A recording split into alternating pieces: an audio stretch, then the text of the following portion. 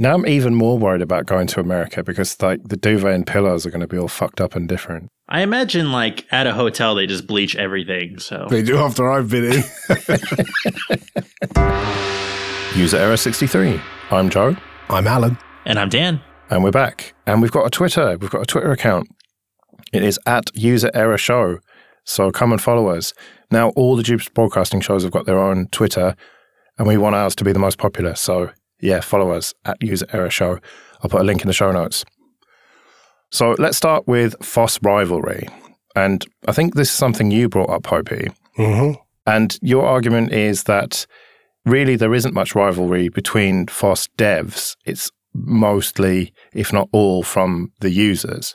Yeah, that's pretty much it. It's for a long time we see people battling it out on social media, on Reddit or in forums or IRC or wherever, arguing about which one of whatever they're arguing about is the best, whether it's text editors, Linux distributions, toolkits, doesn't matter. People will find some kind of reason to argue about it. But it's pretty obvious that the people who are arguing are generally not the contributors to the project, but it's actually fans of the project. And it's really the fans who argue and stir up this bitter divisions between projects. And it just reminds me of like the 80s when, there's bands in magazines and, are you one of these or one of those? Do you like this band or that band? And were you a Blur person or were you an Oasis person? The bands themselves didn't have any problem with each other. It was the fans who picked sides and said the others were rubbish. And it's exactly the same in technology. People do exactly the same thing. And it's just really tiresome that, we get on well with KDE people, we get on well with GNOME people, elementary people, the people who actually work on the projects, we all get on really, really well. But for some reason, the peanut gallery don't. And it's really frustrating. It's funny, as you say this, just the other day, because, we had that blog post about we're going to start using Flatpak for App Center. There was a significant, not significant, there was a more than zero number of people that took the opportunity to then go shit on Snap. And so we were like, hey, that's not cool. Don't do that. We're not saying that Snap is bad. Like, use the tool that fits the job that you're doing. And that doesn't mean that everything else is a bad tool. Like, I'm going to use a hammer for my nails. That doesn't mean screwdrivers suck. Like, it's different things, and it's okay to use different solutions and to have things that work for different kinds of people. I think Snap versus Flatpak is a prime example of this. I've seen a lot of, shit talk, basically. When I mentioned snaps in, I think it was the Fedora IRC, I just got jumped on straight away by someone saying that snaps are terrible and insecure and Flatpak's way better. I'm just like, okay, right, fine. But I don't know. Snaps seem to work pretty well for me, and Flatpaks have never worked when I've tried them. I don't know if it's an XSCE thing or what, but in my experience, snaps are just more usable. But that doesn't mean that I'm going to start shitting on Flatpak. I'm sure that if they're integrated into GNOME, they work absolutely perfectly.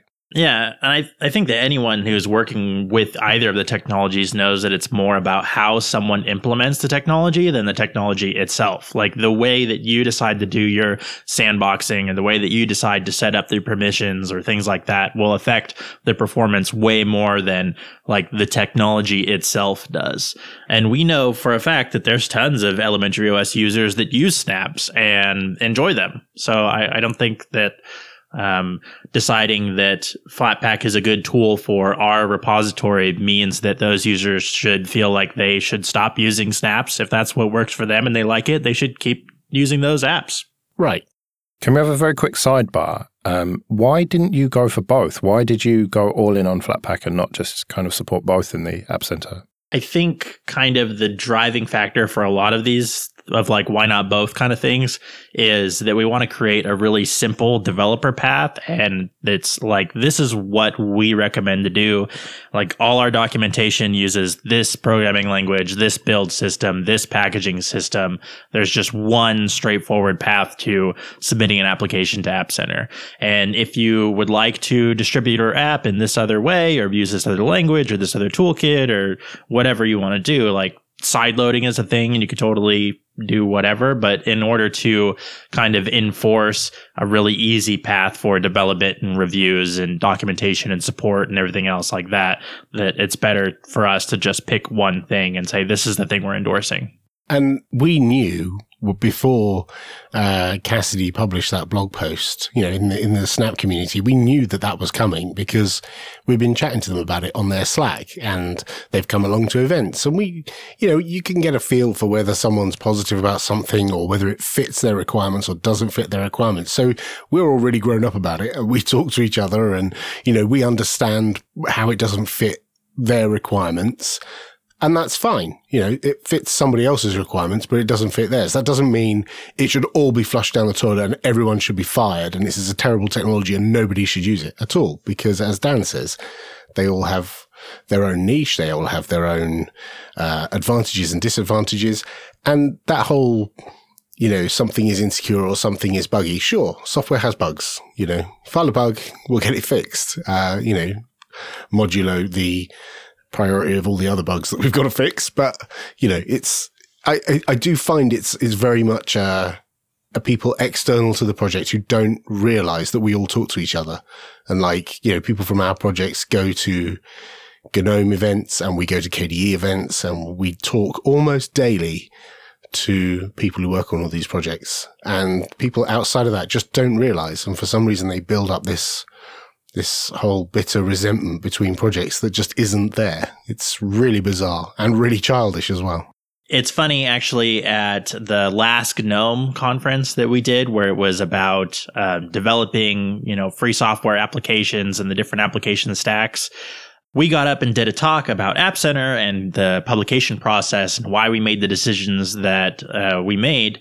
And then Alex from KDE got up and started his talk by saying, okay, so here's why we did the exact opposite of all those things. And it was kind of funny, but it was like, that's how things are sometimes. And it doesn't mean that either one is better. It just means that we have different ideas and the way that we express ourselves is different, and we can still learn from each other, and everybody's still interested in pursuing the same kinds of overarching goals and finding out where are the overlap points that we can do things together.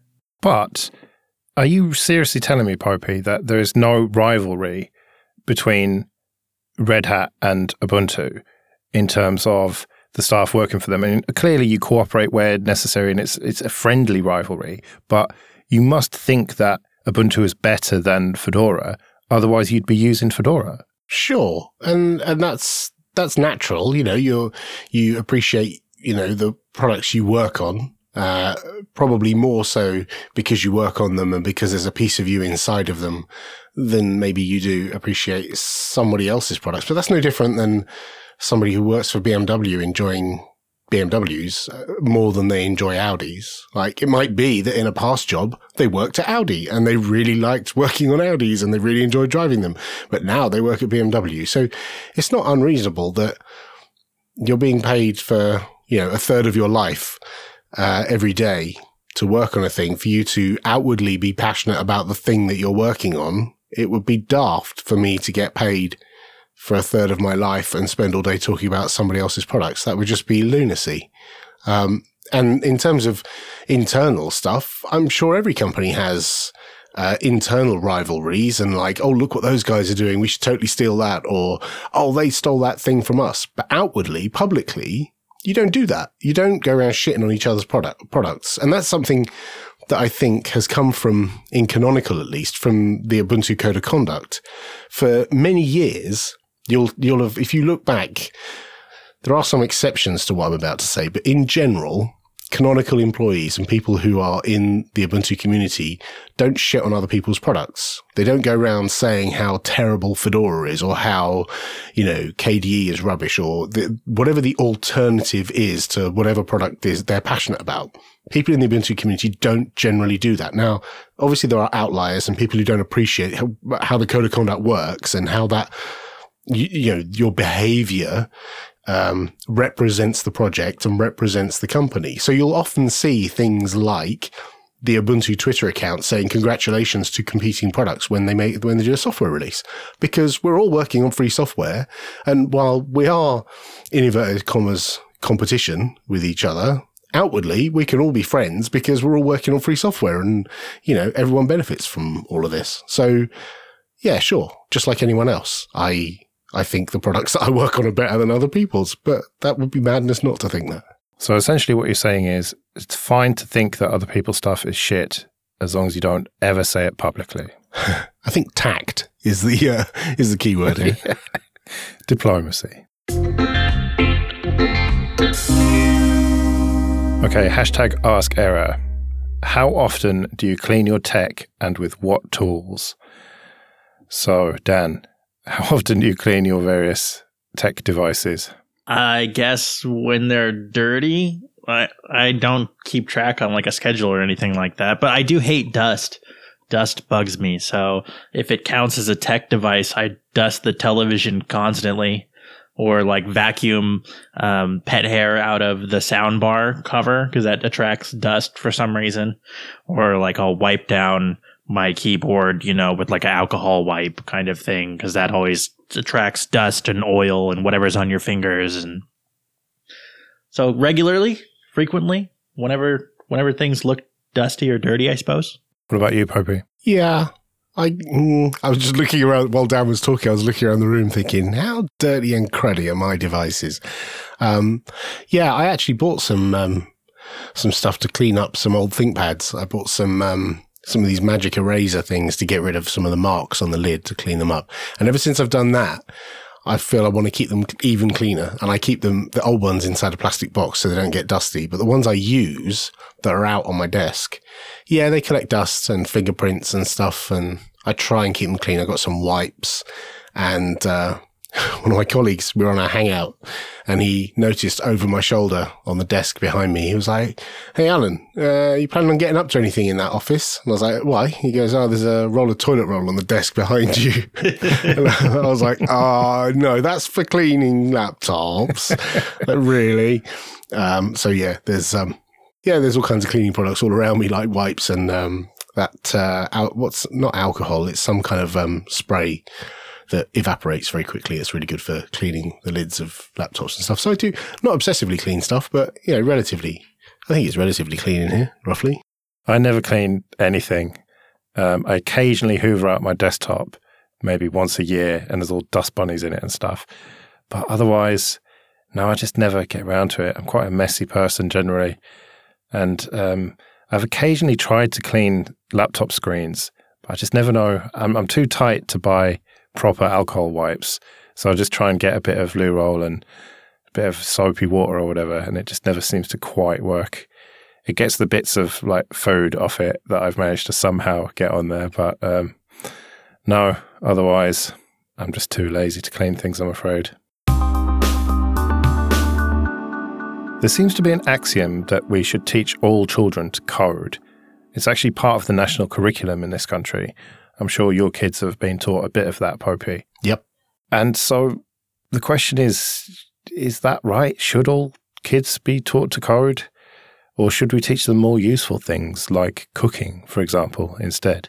It kind of seems like insofar as we should encourage children to develop problem-solving skills, then yes, that sounds like a good idea alongside like teaching them math, right? But as far as like practical life skills, anything they learn is going to be completely irrelevant as soon as they graduate, right? So maybe some like more long-term skills like cooking can be both useful for problem solving and useful for feeding themselves? Well, so you're saying if you teach them Python now, then it's by the time they go through university and everything, it's going to be irrelevant. It's like all the frameworks and everything changed, right? Like if you went to university today and took a course on web development and then tried to build a website immediately after finishing that course, you would be so out of date and have no idea what you were doing. Oh, because the teachers are teaching you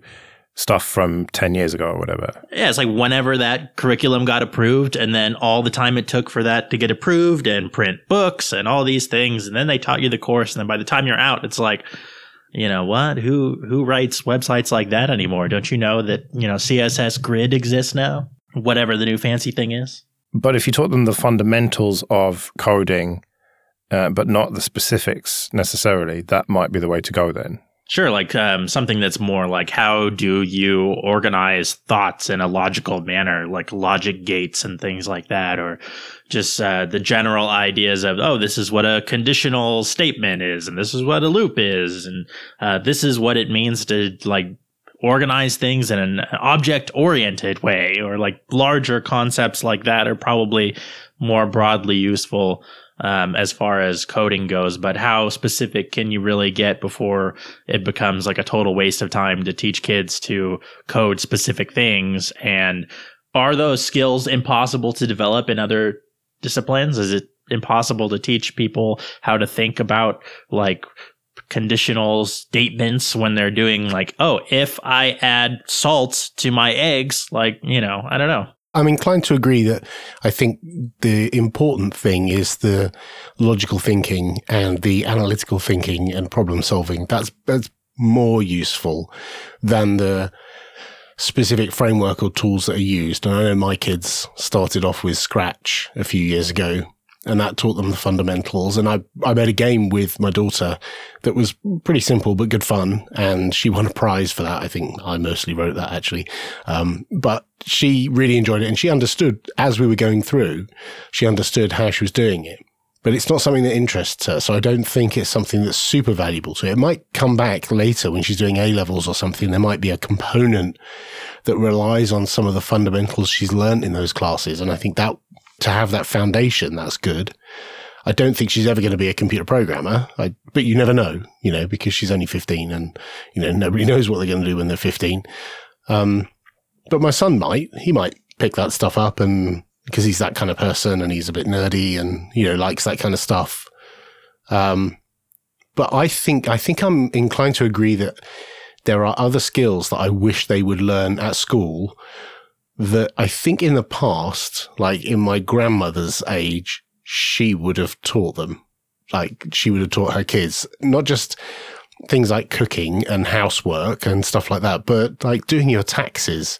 Like nobody teaches you that. Nobody teaches you about how taxes work or how the parliamentary system works and how, you know, why your vote is important and stuff like that. I mean, some of that gets taught at school, but not in any great depth. But I think those kind of skills you need, largely irrelevant of what role you're going to play in life, you know, things that keep you alive and things that enable you to function as an adult, seem just as important as being able to construct a for loop or understanding what a subroutine is. In fact, they seem way more important. You know what's probably really important that we don't ever really talk about is like sanitization, and especially in regards to food. Like, why don't kids go through a food safety class? It's crazy how little people know about food safety, and this is stuff that could kill you. Like not knowing how long that you can keep meat outside the refrigerator. Everybody should know that. But they're little things you'd pick up. Like if you were inclined to teach your kids how to cook on a regular basis, then yeah, I think they would pick up that kind of stuff, that knowledge. Like, you know, oh, put some cling film over the steak and put it back in the fridge because you can't leave it out for too long. You know, they would just pick that stuff up as you go if you were teaching them to cook stuff. It's funny because Sophie came in yesterday. She was bored and she said, oh, I want to make something for lunch. Can I make egg fried rice? And I was like, yeah, sure, go for it. Have you ever made it before? No, but I'll figure it out. And she went and made some egg fried rice for me and Sam for lunch, which was really nice. So she has some of those skills and she's picked some up from just watching YouTube videos. She does do cookery at school, but it's only like an hour or two every week or so, for only like one term. She didn't do it for an extended period of time, and they didn't teach her every possible dish. Certainly she never learned how to make egg fried rice. I appreciate that's not a hard dish to do, but you know, she figured it out. And I think those are skills that should be focused on. I'd be way more happy if she learned how to cook half a dozen really good dishes and know what ingredients to use to give her a healthy, spread of, you know, different food groups than learning how to write in Python, to be honest. But what about the inevitable future that is automation? I know we've clashed slightly on this before, But if a good portion of the jobs, let's say, that are available are programming machines, then surely it makes sense to teach kids how to do programming now, even if they're not particularly interested in it. But if they learn it, then they'll be able to have a decent job and just pay someone to cook for them, and do all the other little things, the life stuff that you talked about. Because it's no good knowing how to cook and do your taxes if you haven't got a job, if the robots have put you out of work. I'm not convinced. Like, whether you have a job or not, you still got to eat. And whether you've got a job or not, you just got to do a tax return every year. It's they're pretty fundamental things that everyone needs. And besides, she's not. I think this is the misnomer that everyone needs to learn these skills. Like, she is a very artistic person. I could see her doing something like photography or some artistic endeavor. She's not the kind of person it could be she does game design, who knows, but I don't envisage her doing programming. Like, whatever automation does to decimate the workforce, I would think she's more likely to be doing something artistic and creative, which may require computing skills. I just don't know. I think as like automation becomes more and more a part of our reality as well, though, like programming becomes a smaller and smaller part of it because it's really inefficient.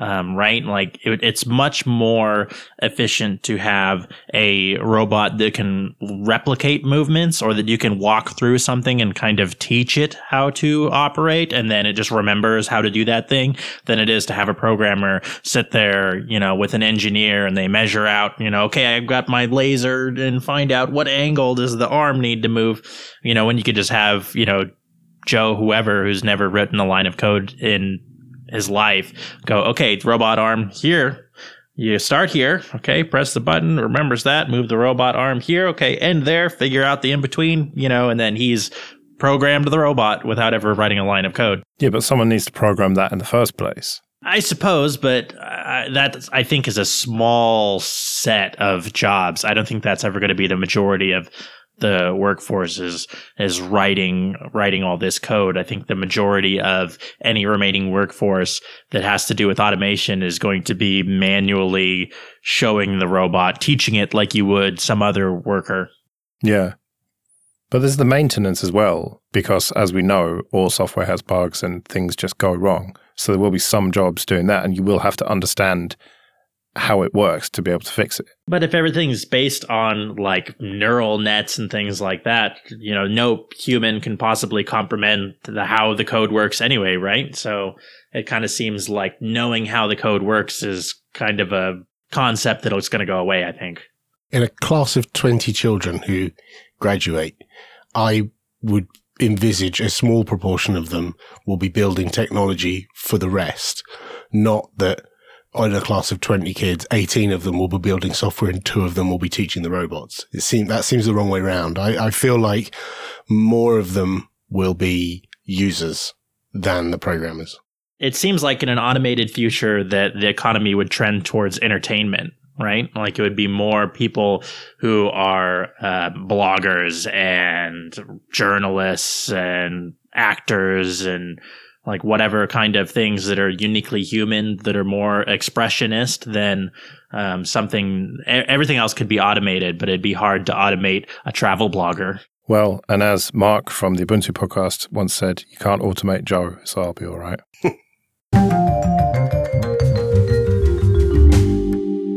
Okay, #AskError. Are all VPN providers as shady as they seem? Now, I don't know, there are some that support the FOSS ecosystem and, support a bunch of projects and everything, but there just seems to be something inherently dodgy about VPN providers. Am I imagining this? I can see why you think that. Is it born out of the fact that people often use them for nefarious purposes, like, I don't know, software that can decrypt like encrypted movies, or software that can decrypt encrypted CDs? I don't know. They feel like David and Goliath, but VPNs, I don't know, they've got this, there's something about VPN software that in the past, if you think aside from all the, Arab Spring and Edward Snowden style VPNs, and just think of people bypassing geo-locked content controls in order to pirate films. Like, does that make them, because they're enabling that, right? Yeah. Yeah, I mean, obviously there are VPNs that are very useful, like getting into your work network or getting into your own network from home. I'm not talking about that. I'm talking about, the kind of thing where you want to watch Netflix from America because they've got different content or whatever, or you want to just torrent a load of stuff or get on blocked piracy sites or whatever. But why is the VPN dodgy when you could argue it's the evil content delivery network that's stopping you from accessing things just because of the accident of where you were born and where you happen to live? It's not your fault that Paramount won't let you watch that program. Well, no, I totally agree with that, right? That your region locking and stuff is just bullshit. In an age of globalization, it makes no sense and just leads to stuff like piracy. But I think what it is because because a lot of people, shall I say, use VPNs to do dodgy things, those providers have to look the other way on that, and therefore they just seem like dodgy organizations, and they sort of claim to not keep logs and stuff like that. Whereas I just get this feeling that if they are going to look the other way on piracy and stuff, then why should I trust them to be private with my data and stuff? And I have no evidence for this. This is just a pure feeling. And I was just wondering if you guys had that same feeling. So Cloudflare's 1111 recently launched an app, right? And it's all marketed with all these really bright colors and white, and it's like artsy and fun. And they're advertising that they're going to release this thing, Warp, right? And Warp is going to allow you to protect yourself from spying from internet service providers and all these things. And oh, by the way, it's a VPN. Yeah. It kind of feels like doing stuff that way. It doesn't really seem shady. Like, the marketing around it is like, your privacy is under attack. Everybody wants to spy on you. Everybody wants to target ads to you. As a consumer, you have the right to be able to just do your shopping without someone constantly over your shoulder. So here's a thing, here's a product. The messaging, I think, is less like, here's how to, get away with stuff, or, it's less like hackery, we're going to go underground. And it's more like, you should be allowed to be out in the open and not worry about it. Don't even get me started on Cloudflare. I don't understand why people seem to trust them so much. First, they came for our websites and said, yeah, put this in front of your website. You'll save a load of money on bandwidth and, the caching and all that. And it's really convenient. And a bunch of people do that. And then they came for DNS. And now they're coming for VPNs as well. It just, the question is, what's their game? It doesn't seem like a viable business model to just offer sort of premium services on top of that to me. It must cost them so much money to give all this stuff away for free. And then you into the Google and Facebook type models. And so there just seems to be something about Cloudflare that I don't trust. And I have no evidence. This is just a gut feeling. It does seem very odd, doesn't it, that there is no price associated, and it does make you wonder, how are they paying for this? And if it's not straightforward how something is paid for, that is concerning. But as far as regular public perception, I think that the way that it's marketed in that way kind of makes it seem more trustworthy, when it's just like, hey, we're going to make your internet faster and protect you. Then this is how you're going to subvert some stuff. I think this has changed. If we'd had this conversation, say 5 years ago, or before WikiLeaks and Edward Snowden, we would probably have been, I think that may be where, Joe, your prejudices or whatever against VPNs and VPN providers comes from, is pre-Snowden, pre the the good news of VPNs and how it can protect you. It was more, here you can work around these evil corporations and their horrible geo-locks. And here's a way that you can pretend to be in another location so that you could get access to some, chat room that you've been blocked in, or, there's various things that you could do that would annoy someone else. Whereas when you're using a VPN in the modern age, generally you're not doing it in order to upset someone else. You're doing it to benefit yourself. You're doing it to give yourself confidence and security in your connection. And I think because your opinion is tarnished by what your opinion of VPNs was 5 years ago, that's retained. If you could reset and just look at what VPNs are now and why people use them, I think maybe your opinion might be slightly different, maybe. Yeah, you might be right. That said, I do kind of agree with you that some of them do feel a bit dodgy, and I'm always looking with a side eye at them, because I never know whether can you trust them, because you're shoving all your traffic through them. And if you connect to a VPN and you tell it, I want all my traffic to go through this hole and pop up in a data center, I've got no idea where that data center is. I don't know who are the people who can sit there and run, TCP dump on that connection or whatever. I've got no idea who that is.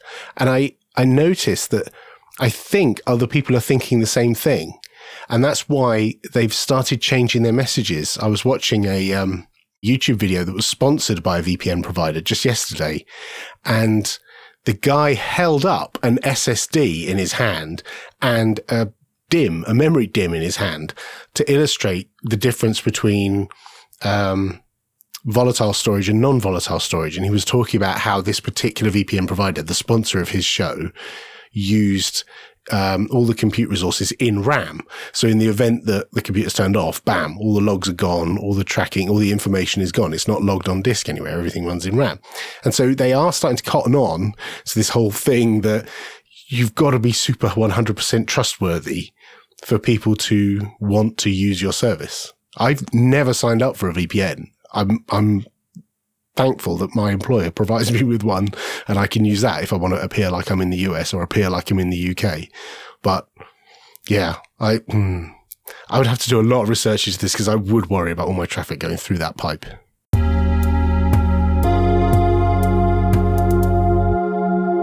All property is theft, goes the saying. And if you really think about it, it's kind of true, really.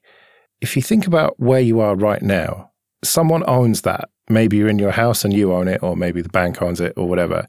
But you bought it from someone and they bought it from someone. But ultimately, essentially someone killed someone and said, that's mine. And so the whole concept of ownership of pretty much anything is immoral, isn't it?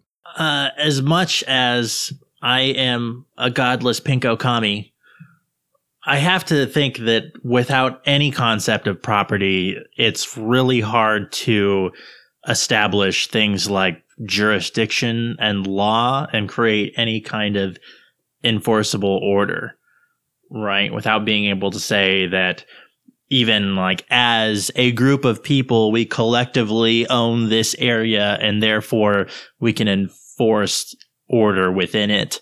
These are the things that we've defined are useful for the group. Don't do those things. If you don't have any sort of ownership, even group ownership, then it kind of seems like you're unable to say, well, whose right is it to say what you can't do on your own property, right? Even if that includes things like murder. It's your property. I can't take away your personal freedom in your personal space. Well, you can with weapons. And that's how it works, is you're okay until someone comes along with a bigger stick. And when they come along with a bigger stick and push you off that land, they now own that land and you can fuck off somewhere else.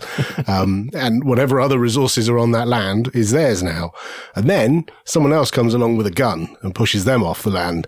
And then someone else comes along with an army with lots of guns and pushes them off the land. And it just perpetuates. And it does feel like we have gone down a horrible path, and drawing these arbitrary lines on maps that say this bit is mine and that bit's yours, or rather this bit's mine and it's not yours, is unfortunate, because it's only, for a lot of it, it's only by chance that you have the ability to draw that line around that piece of land. You didn't necessarily earn it. It's just because you were the child of your parents and your parents happened to have a piece of land there and happened to have the resources to give to you and bring you up so that you could have a piece of land nearby. There are plenty of people who are born with nothing. I mean, everyone is arguably born with nothing, but there are people who are born with nothing and have no hope of ever getting anything. And what makes them have less of a right to have a plot of land with a line drawn around it than you? You weren't special. The atoms that made you are the same kind of atoms that made them. They're no different. And it does make me feel that the human race, unfortunately, because we are the way we are, we've gone down a wrong path, and we've got to the point where there is no turning back. Short of detonating a nuke and resetting back to the Stone Age, but even then it would happen. Like, this is my cave, it's raining, fuck off, go out in the rain, this is mine, and if you don't get out, I'll throw a rock at you. You know, it's human nature to protect and look after the bit that you're sat on and defend it from attackers, unfortunately. That's kind of how I feel, really, that if you really start thinking about it, like where I live, I actually know the story of, going back at least a couple of 100 years. And at some point, some guy was quite friendly with the king, I think, and just got given a whole bunch of land. And his descendants still own big chunks of it and earn loads of money from rent and everything. And you just think, well, he was just given that because he was friends with the king, and the king was only the king because he or his relatives, his ancestors, killed someone. And it just all comes back to violence. And the thing you said about the sticks and the guns, Popey, and the swords. And the thing is that, like, when you really think about it, that's true. But then what alternative is there?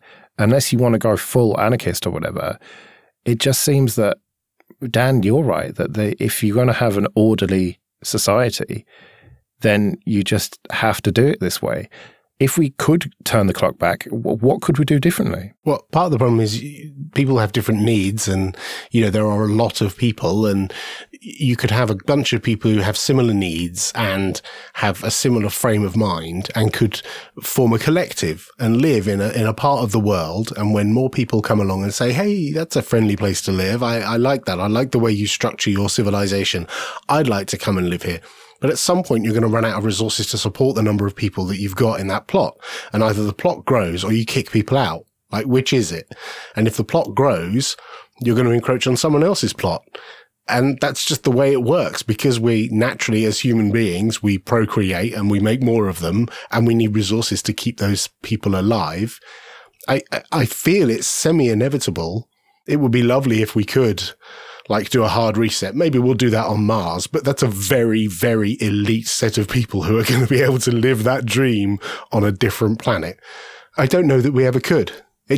When you talk about where the land was, it just reminds me of Hitchhiker's Guide to the Galaxy, when Arthur Dent gets thrown back millions of years into the past and he's living in Islington millions of years ago.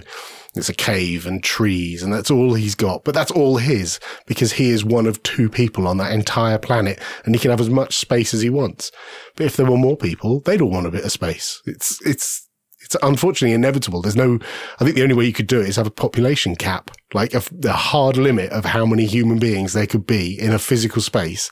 And when you hit that limit, you got to, kill people off or stop people reproducing. I don't know how you do it, but I think that's the only way you do it, is because otherwise you run rampant looking for resources all the time.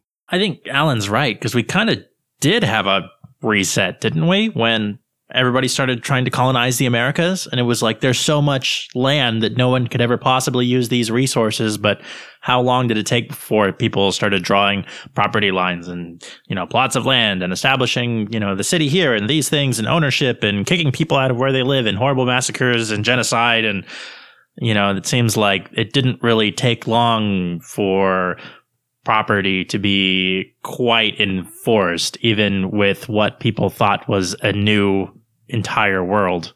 I was thinking about the American situation because that wasn't even that long ago, was it? It was only a few hundred years. And here we are in that same situation where every possible bit of land is owned by someone. So yeah, I suppose that was the reset. And the next one probably will be Mars or the moon or something. It's one of those things that depresses me now and then when I think about, friends who don't have the resources to be able to buy a plot of land. And, they don't want a huge plot of land. They just want somewhere to live. That's a reasonable thing, isn't it? For people to want to have somewhere to live and, thrive. It's really sad.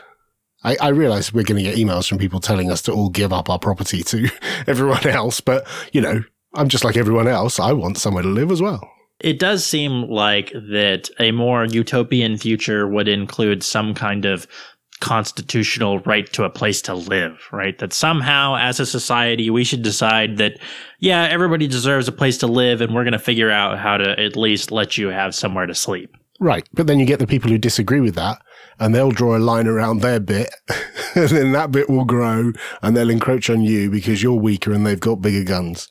It will never end because people have different perspectives and they follow a different leader and they've decided on a new religion and they've decided on a new way of thinking. I think it's one of those things that's just inevitable. If we did a hard reset and just like all the people were still alive, but just like reduced the entire planet to rubble and said, all right, reset. It's a new world, like a new day on a new game server. Off you go and see what happens. People would coalesce in different groups. They'd be tribal. They'd draw lines on maps and it would just happen all over again. I think it's in our nature.